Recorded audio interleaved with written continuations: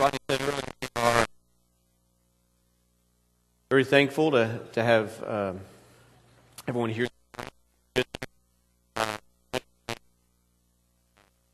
I have my own. There we go. I'm on. I have my own family here this morning, so I let it slip yesterday that I was preaching, and so they decided to come. So be sure that you do me a favor and embellish how much you enjoyed the sermon this morning. Want to make another plug for LTC. We have our LTC registration has started, and this remaining of this month, which is a few days, in December we're doing that, looking for coaches, and then we're going to be starting practices probably the second week in January. Did I cut out? I think I cut it. I'm not hearing myself. You know, I'm getting a lot of. How about now? Tell you what, I'll stay right here.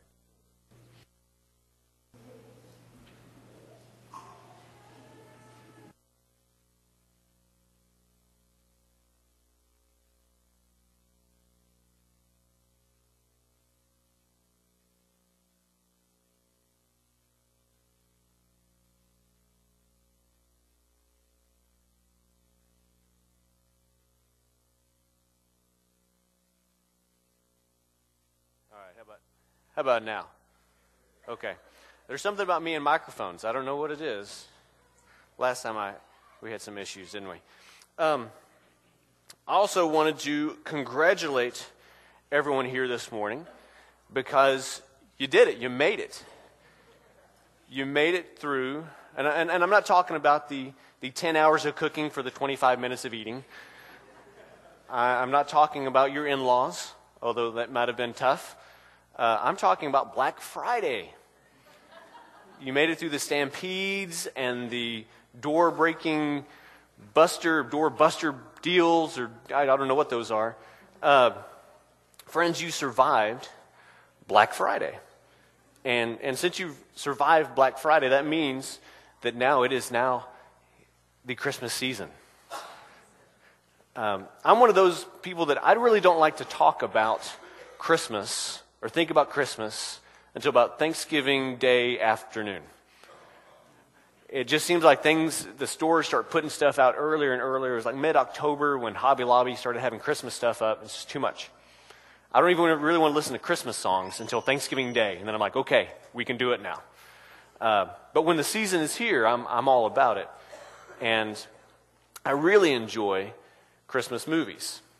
And again, I only watch those during Christmas season because it doesn't make sense to watch The Grinch in July. It just seems weird, right? So, and I realize everybody has an opinion about Christmas movies. Everyone has their favorite. So I thought we would just take a quick poll just to kind of see.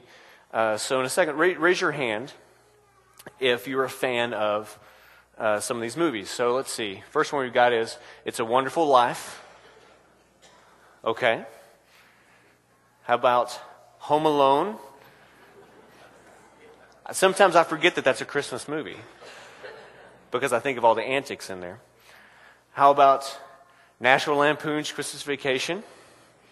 Maybe you have a cousin Eddie that you can really relate to. How about Elf? That one's pretty good. How about another classic, Charlie Brown Christmas? Yeah. I think we hit all the ages there. Now, these are all great movies, but I think we all know what the all-time greatest Christmas movie is. That's Christmas Story. Right now, my sister-in-law is rolling her eyes because when it's on 24 hours on TNT, I usually watch, not quite 24 hours of it, but I watch a lot of it.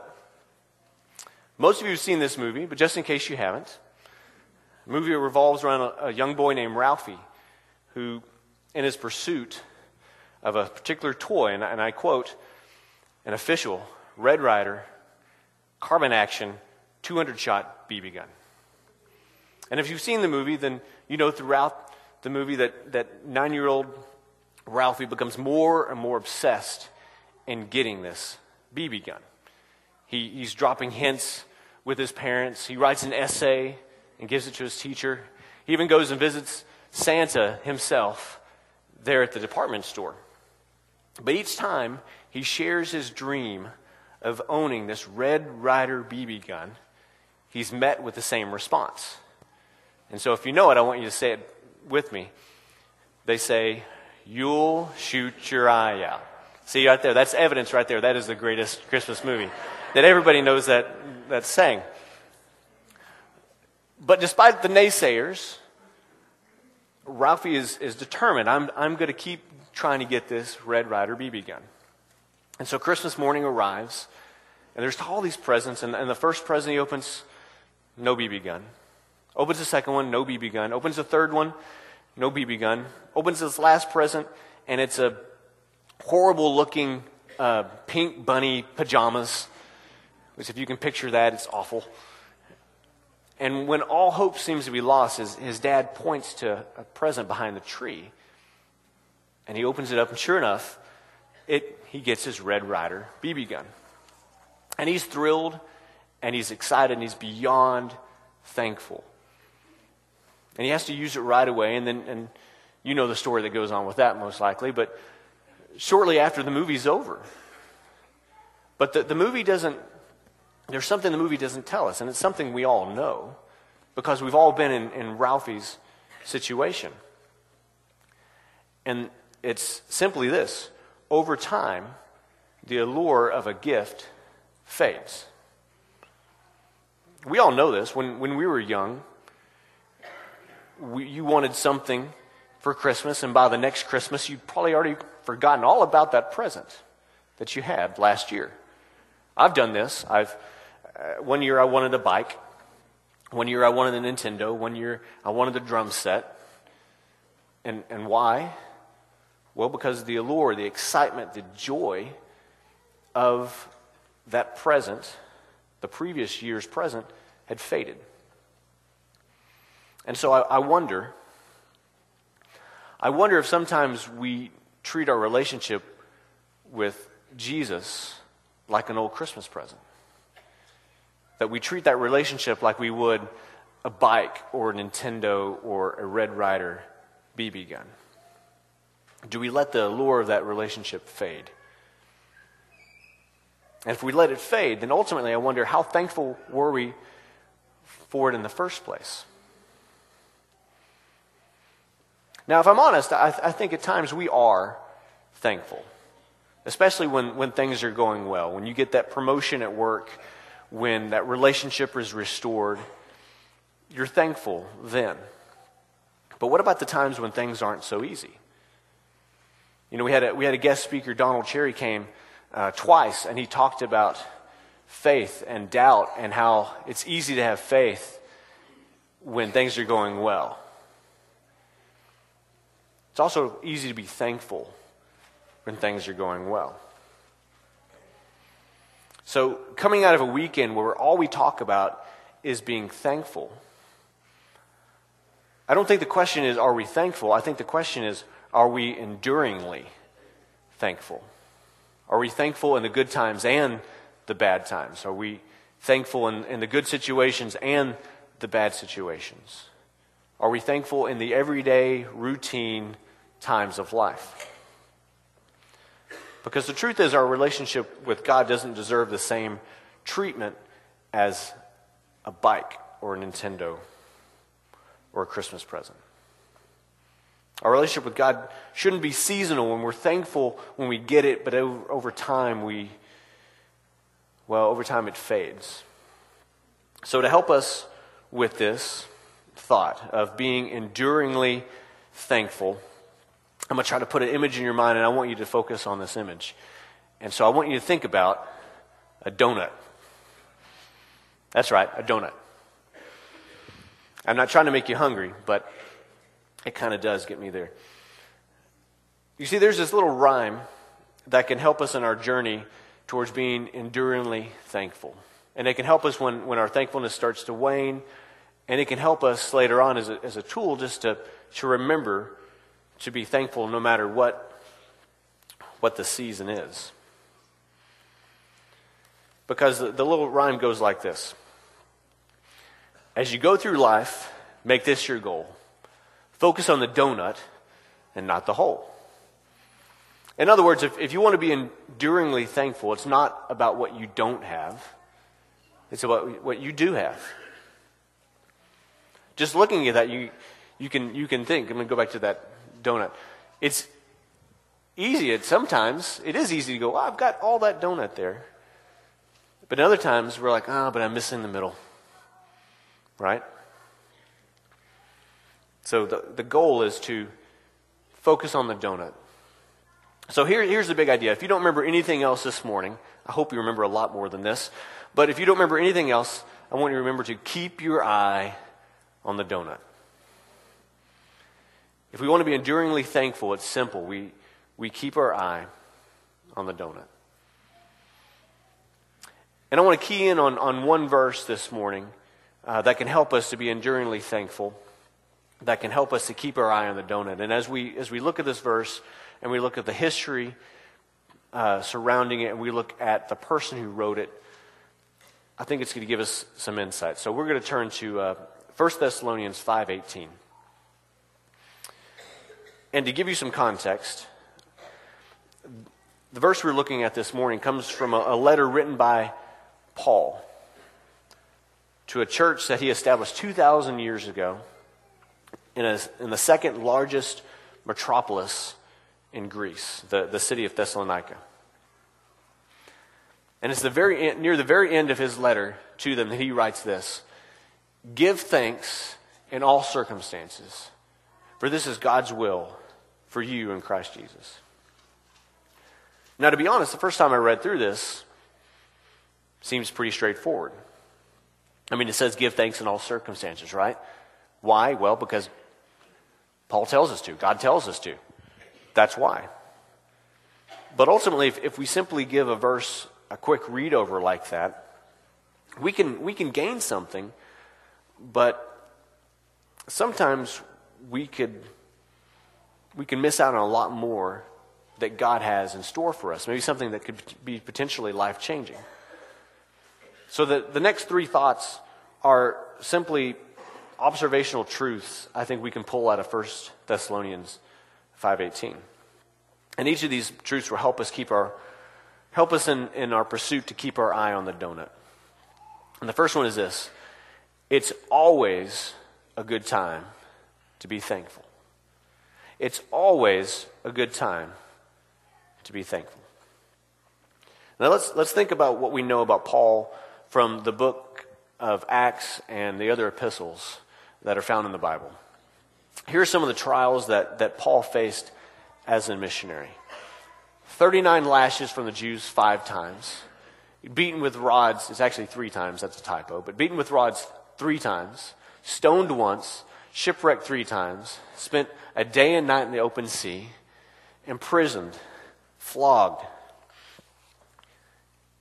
He went without sleep and food, sometimes clothes.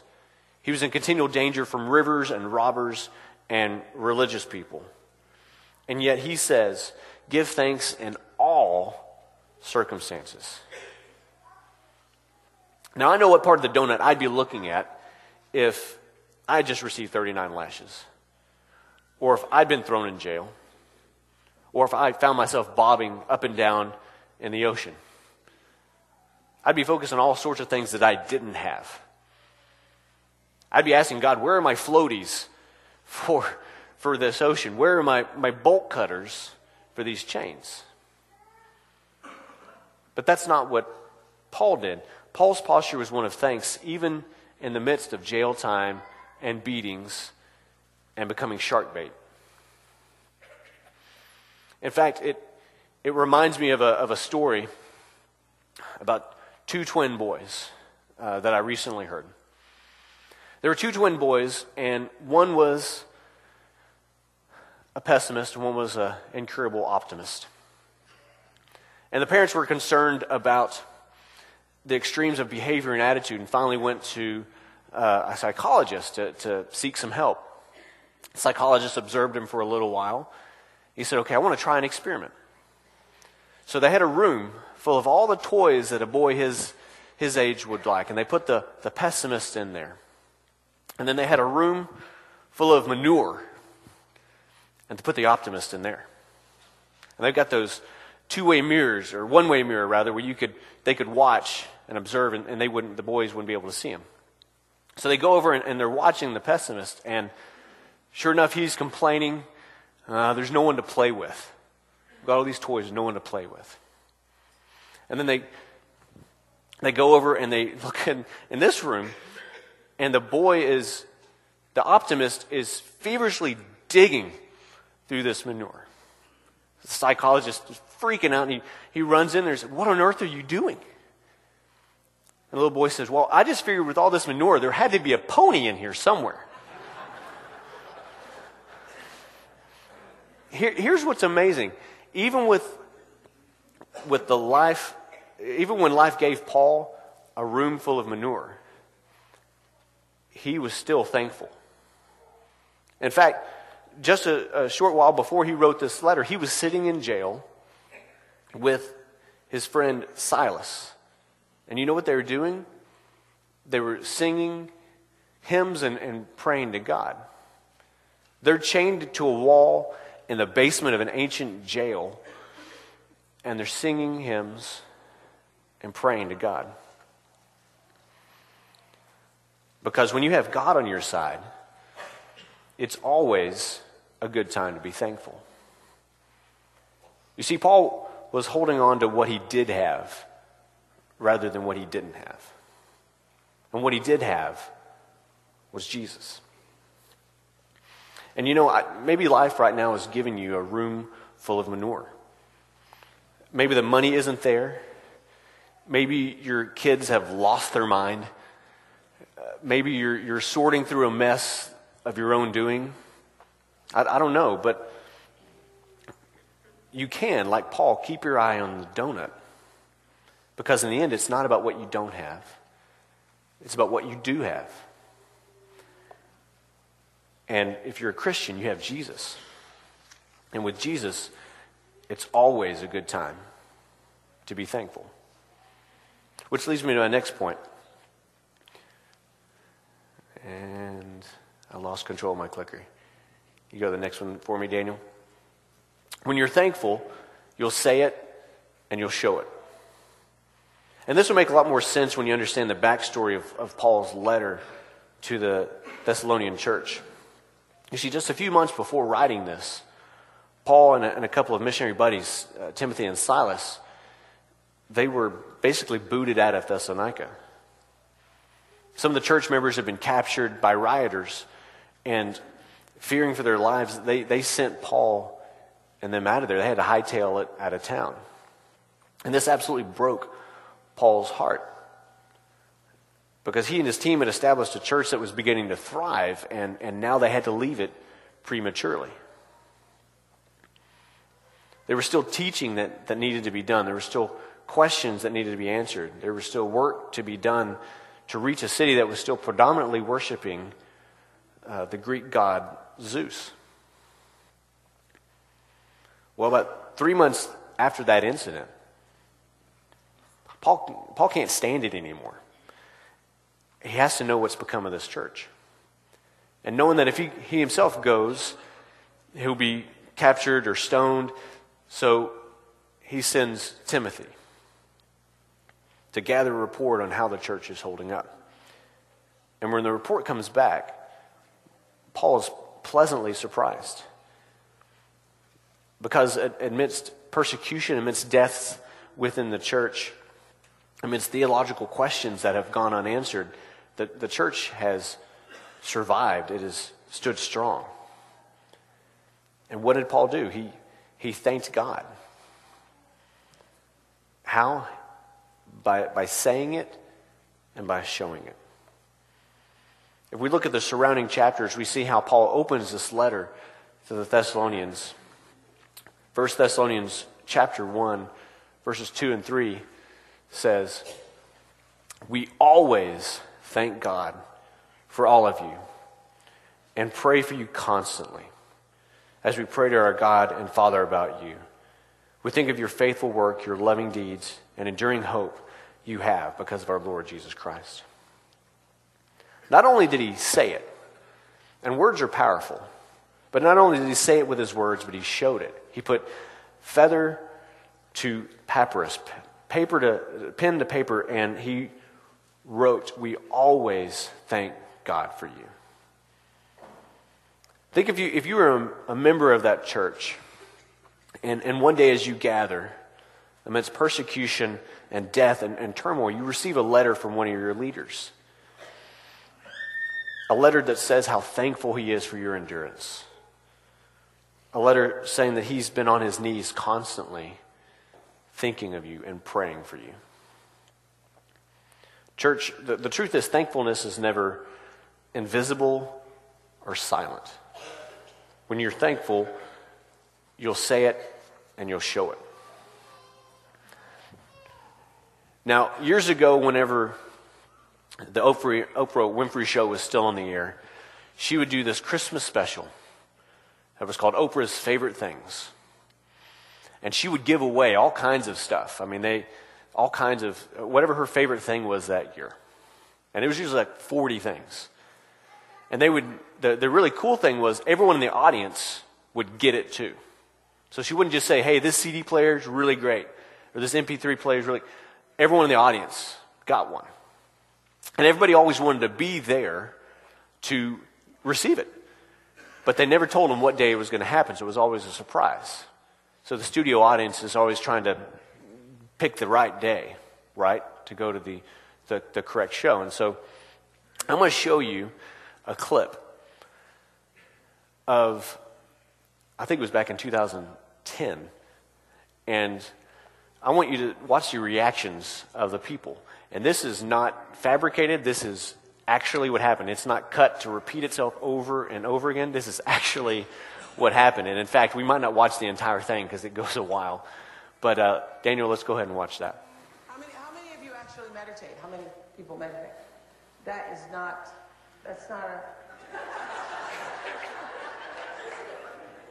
a rousing reception. I would say this, though. I would say that the truth is that when you meditate, it allows you to think about a lot of things and to clear channel for giving to others. So how about we meditate on this?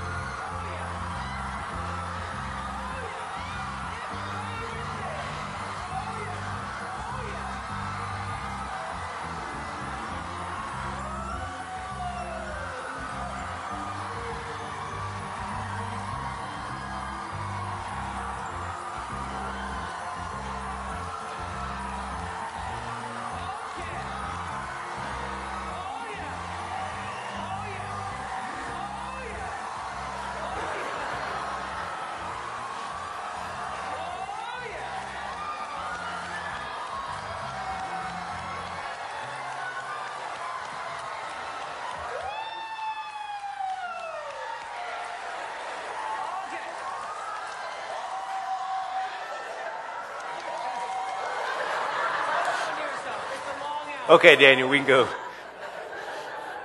They are excited. And they were thankful that was the day that Oprah was giving away all of her stuff. Now, if they could bounce off the walls for a $130 bucket of popcorn and an iPad and a Volkswagen Beetle, I mean, those are good things. But that man was weeping, just weeping. I'm sure we can do a better job of showing our gratitude to the creator of his gifts. We can show our thanks here together in worship, and also when we're on the job, when we're at the store, when we're at a friend's house. There are numerous ways we can say it and show our thankfulness. Again, if that audience can get that excited over material gifts, how much more excited and thankful should we be over this eternal gift that Christ has given us? Which leads us to my last point, and that is, the source of our thankfulness is rooted in Christ. If there was anything that Paul knew about himself, it was this, that he was a sinner. In fact, check out what he says in 1 Timothy 1:15.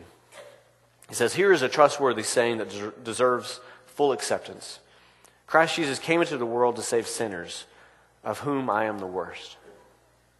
Now, Paul calls himself the worst sinner. Why would he say that? Well, to a certain degree, it's true. 15 years before he wrote this, he was a Christian killer.